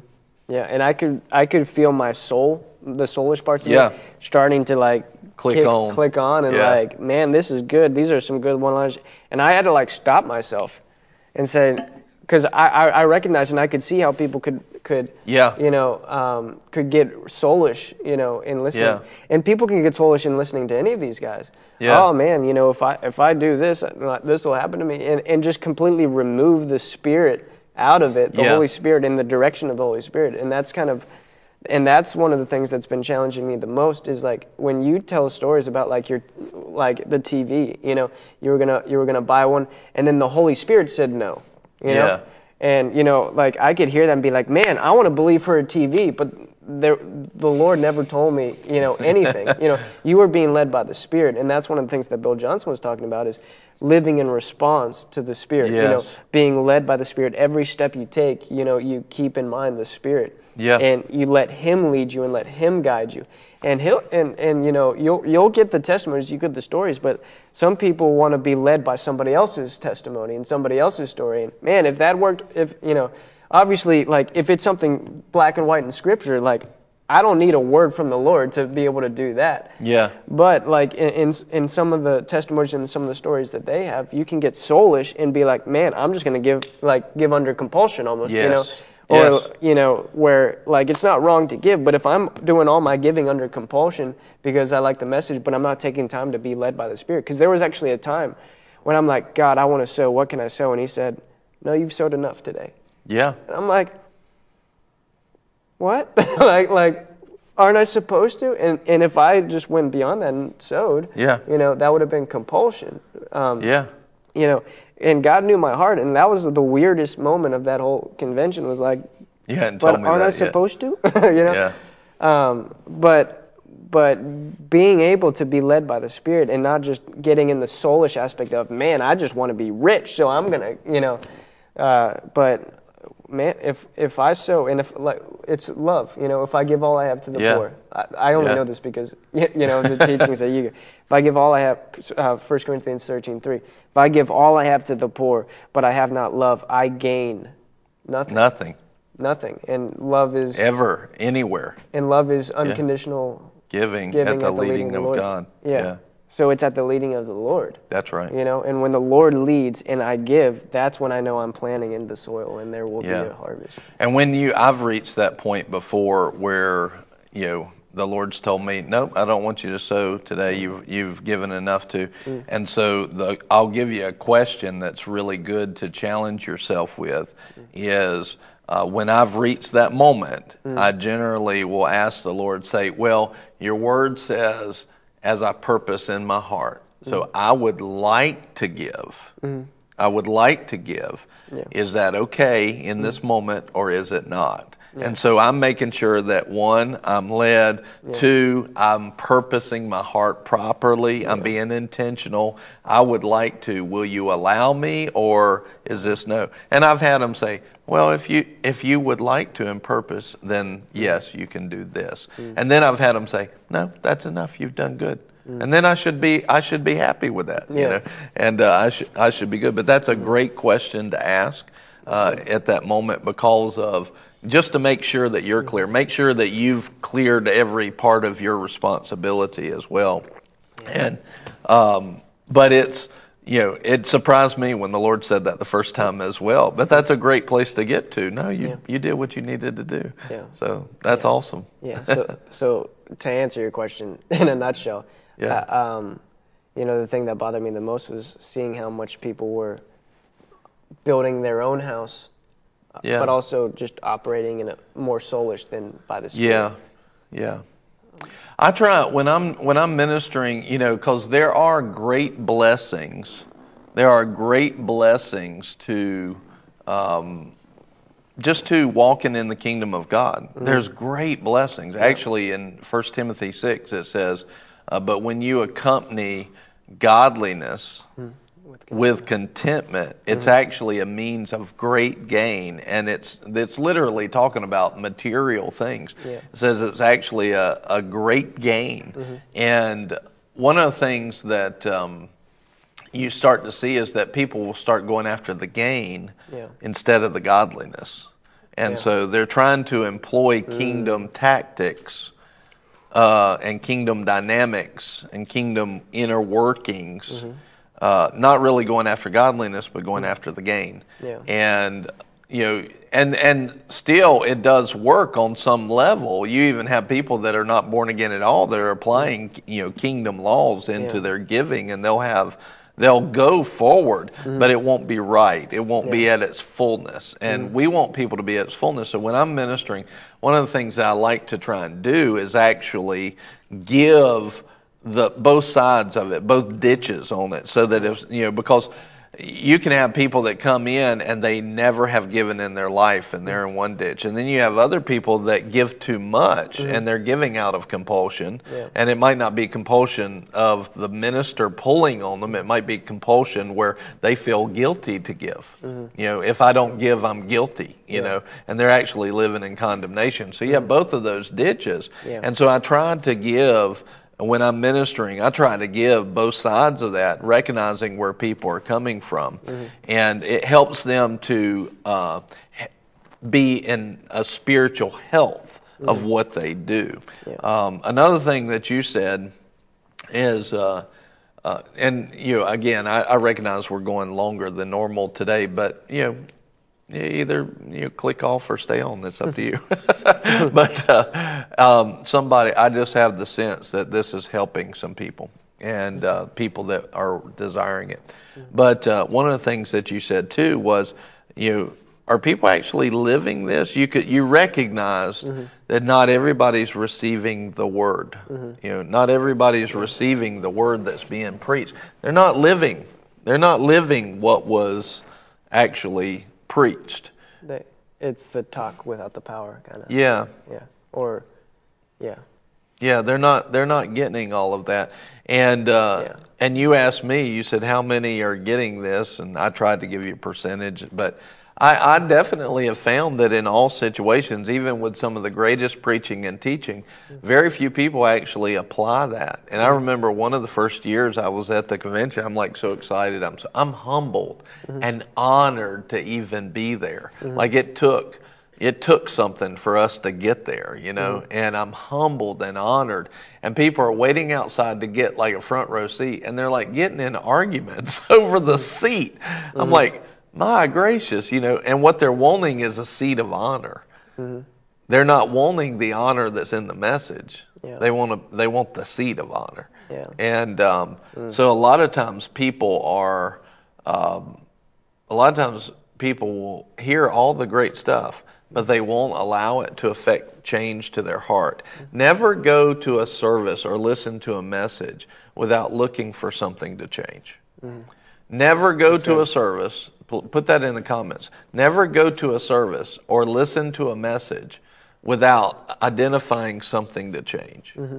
How can I change? Because if you're not changing, what are you doing? What's the point? Like one of the things I was just thinking about was like even Jesus. Like people think, oh, he had 11 out of 12 of his disciples that were like very faithful and stuff like that, but if you think about it, it was actually not even anywhere near that. In John 6:66, whenever he starts talking about, I'm the bread, eat my flesh, drink my blood, and they're like, how do we receive this? It says a majority of them went away. And that's like out of hundreds and hundreds. So like you got maybe 120 out of 700? I think it was somewhere around there. Well, there were 500 that were identified. Okay, so after he resurrected, there were at least 500. Okay. And then you had 120 in the upper room actually doing what he told them. So however many were following him then at that point. Thousands. That point, that rejected him. Yeah. So you look at something like this, a lot of people will discredit a ministry because of like a few people that have misinterpreted or have taken something the wrong way or just gotten soulish. Yes. Oh, well, I know this person and they follow after him and they're not, whatever. Like there were people, you'll find that in any church. I mean, so you might as well just discredit every church that exists because somebody in there is not. Exactly right.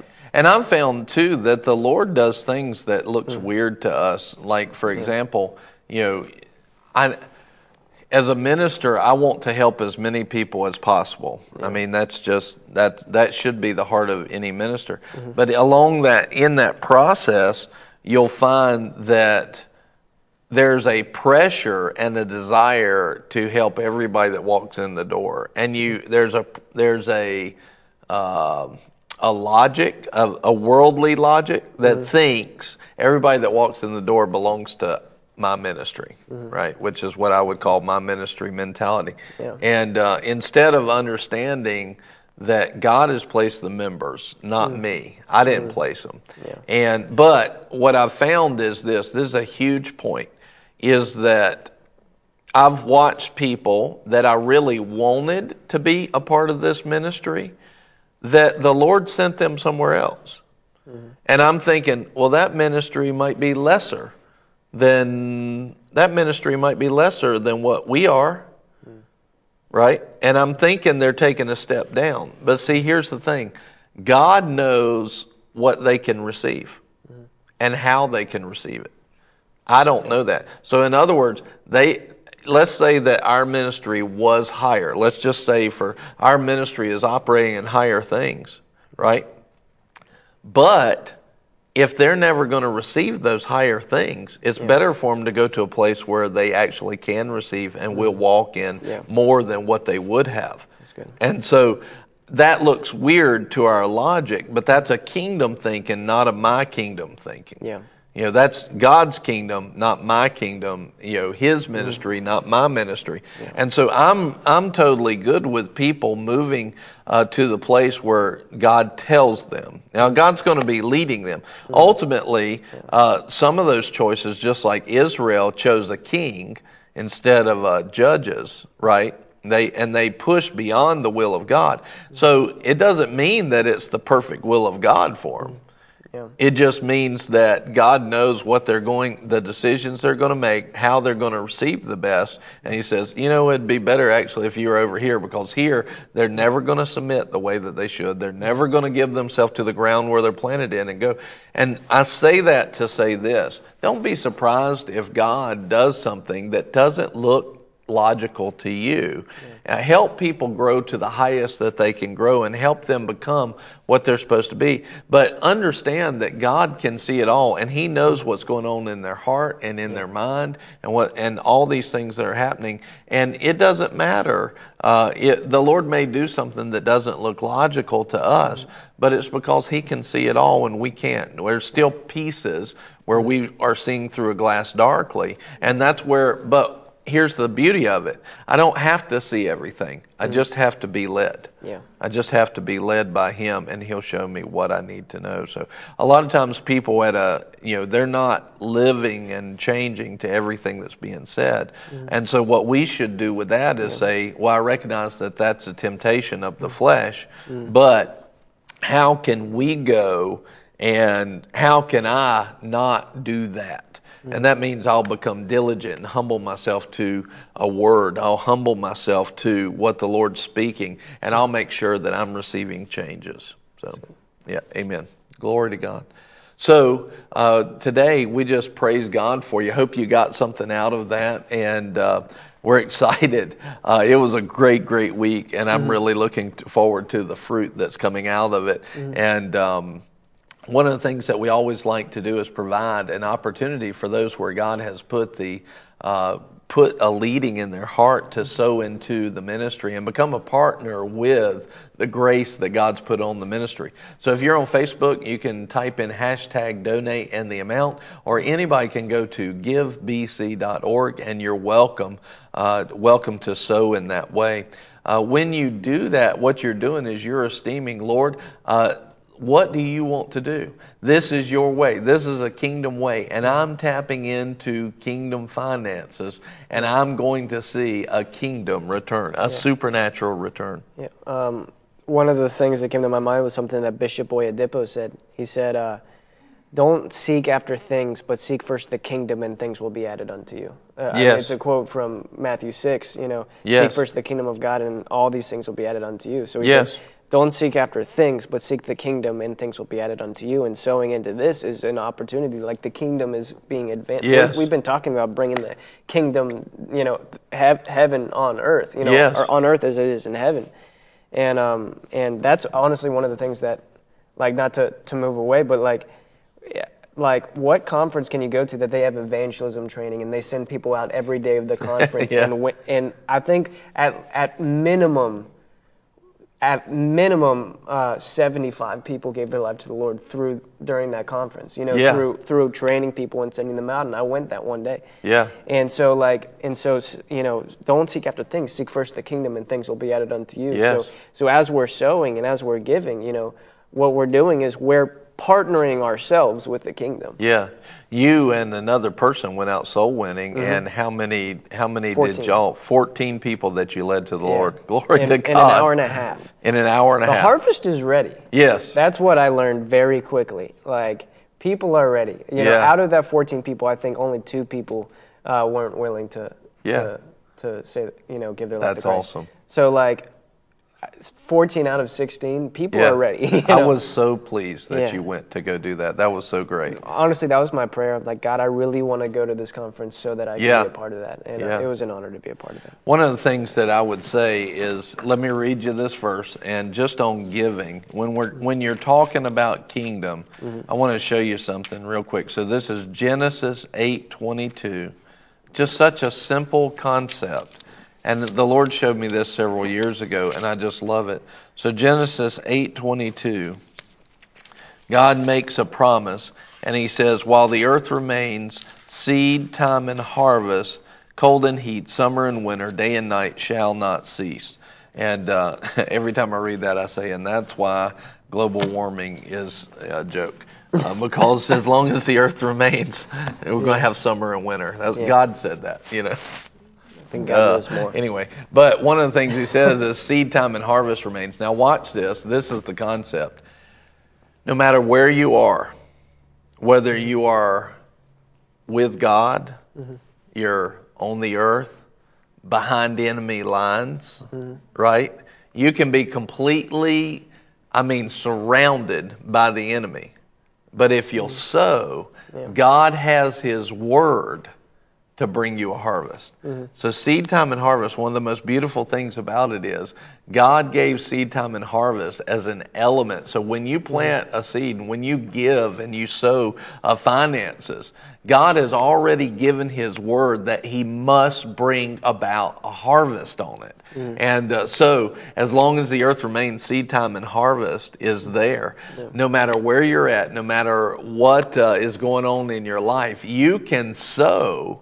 And God has to keep his word and bring something about in your life. And I love that because what it does is it completely circumvents the kingdom of darkness. The devil can do nothing about it. He can't do anything about it. It completely circumvents all of the devil's system. And that's one of the powers about giving and receiving is because it completely blows up the devil's plans, which is why he comes against money and finances and giving so much. He doesn't like it because he can't do anything about it. And but you can do something about it as you give and as you sow, even if it's just something small. As you sow, all of a sudden the Lord is held and bound by his own word to get those things to you. And we just pray those things for you. Father, right now, as people give today and they give throughout this week and they give to this ministry, Lord, let them be blessed. Let it be pressed down, shaken together, and running over into their lives, Father. Thank you for your goodness. Thank you, Father, for your love and your mercy. Thank you for multiplying the seed sown and bringing it about. In Jesus' name, amen. Amen. We love you. Thank you for being with us. Here's Barrett to wrap it up, and Buddy and I will see you tomorrow. Barrett? Hello, guys. Almost. You can hear my voice. I'm talking.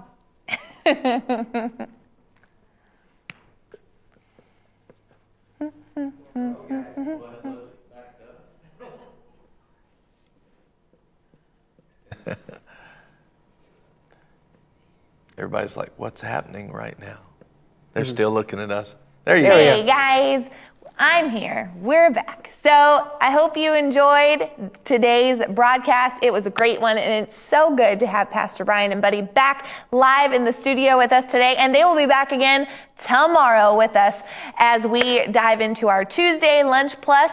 We will be having Will It Muffin. You're going to have to tune in tomorrow to find out what things will turn into muffins. I don't know. Last week's did not muffin for me, so we'll see if tomorrow's muffins. But then afterwards, we're going to have a time of prayer like we always do each and every single day. And then Bible trivia with Buddy. It won't be with me and Marky, so you're welcome. It's back with Buddy.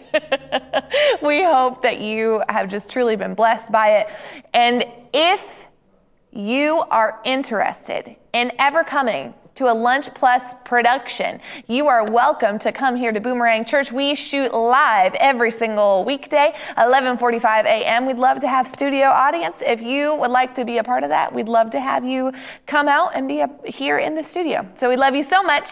Thank you for being here with us, and we will see you tomorrow, 11:45 a.m. Have a great rest of your Monday.